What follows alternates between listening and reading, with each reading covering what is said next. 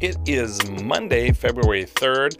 Welcome to your daily slice of PhotoPie, where Pi stands for persuasion, inspiration, and education. This is where I'll tell you something you don't believe, something you want to believe, or something you did not know. And it's all about how we use light to tell our stories. I'm going to share my daily joys and struggles on this podcast with filmmaking and photography. I'm so glad you joined me. You can find me on Instagram at Wes Creasel Photo, on YouTube, Wes Creasel Photo.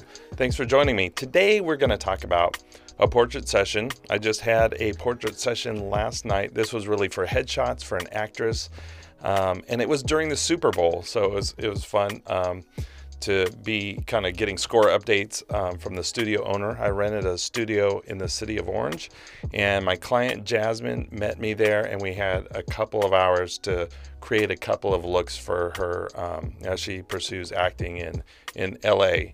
And so just a couple of reflections that I wanted to share about this. Some lessons, some takeaways, some successes, I think. But the first one is be prepared and show up early. This is a note to myself. I booked the studio from 5 to 7, but I should have planned for Jasmine to show up at like 5:30 or at least 5:15, but we had both arrived at the same time, so I didn't have time to set up without her there. So I should have just built that into the studio rental and just rented it a bit early and had her show up a little bit later. So that's something I'm going to change for next time. But lesson 2 is I've done, I think, a video on this before or mentioned it, is I had Jasmine give me a playlist of her top 10 songs that she loves to, relax to and feel good to. And so I built that playlist. And so when she walked in, I had the playlist playing, and 5 or 10 minutes into it, she's kind of nodding her head and going, yeah, this is great music. And she just remembered, oh, that's because I picked it. And so just that relationship building and the setting the environment up to have a great session, that's something that was a success. Now, here's something that I typically probably wouldn't do. I was shooting tethered, so that's something I would do. I was also using Capture One. I switched to Capture One, and maybe this is the biggest lesson, is when I practice setting up my tethered session with Adobe Lightroom this week, it would not connect. The EOS R would not connect. So I switched over to Capture One. I've used it before in a couple of test scenarios, but it performed amazingly. And so I haven't adjusted the images or processed them, but just for the shoot, I thought it processed amazingly. I did notice a little bit of a lag, and so Capture One is supposed to be very fast, and I thought that maybe the pictures would appear on my laptop a little bit quicker, but sometimes in quick succession, we fire off 2, 3, 4, 5 shots, and then we'd look at the laptop and wait for them to come up, within a second or two. But Capture One was a success. I think I'm going to consider switching over that, at least for tethered sessions. I don't know that I'll switch over to it for editing totally.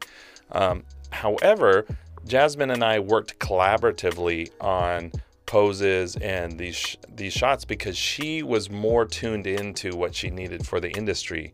And so I felt it was a great success that we worked together. And of course, I'm coaching her on her poses and her expressions and her emotions, and I'm talking to her the whole time. But really, when we're looking at the framing and the lighting, she knew exactly what she wanted. And she wanted a commercial type of headshot, something that had lots of light, very, very close up framed, but not dark or moody. Initially, when we started shooting and I was testing lights, we're getting some moody shots. And so I had to adjust, but talking to the client in the session. And so it was so nice to shoot tethered, and we both could look at the laptop and zoom in and kind of look at things and make adjustments. So it was a great experience to work with her. Now, I've known Jasmine for a while, so I don't think that would probably be appropriate for every client, especially if they're they're new to you, and they're looking maybe to you for guidance and expertise. But with Jasmine and I, it was a great flow, and I think we hit on some magical shots that I'll be sharing back with her, and she's going to pick her favorites, and then I'm going to Photoshop the end products. And finally, I'll post some samples on my social media. So I'm looking forward to sharing those with you. But that's it. So just a couple of lessons I learned from this headshot session using Captured One is show up early and set up before the client gets there, and just build that into the studio rental. Two, I just had to be flexible in switching to Capture One. Now, I recently just dumped Final Cut Pro and switched to DaVinci Resolve, so I don't know if 2020 is like the year of changes for me, but I had to be flexible, and I went with what worked, and Capture One did it amazingly. And the third lesson is being open to collaboration with the client, and it was essential, critical. The most important thing I could do was to deliver images to her that she loved and that fit her purpose. And I had another artistic vision, and I love to play with lighting, and that was not what the session called for, so we didn't do that. Anyways, that's it for today. So glad you tuned in and joined me. Looking forward to sharing those images down the road on social media. And thanks to Jasmine, shout out to her. And I will just say this: find me on Instagram at Wes Creasel Photo, and also on YouTube, Wes Creasel Photo. Thanks for joining. Peace.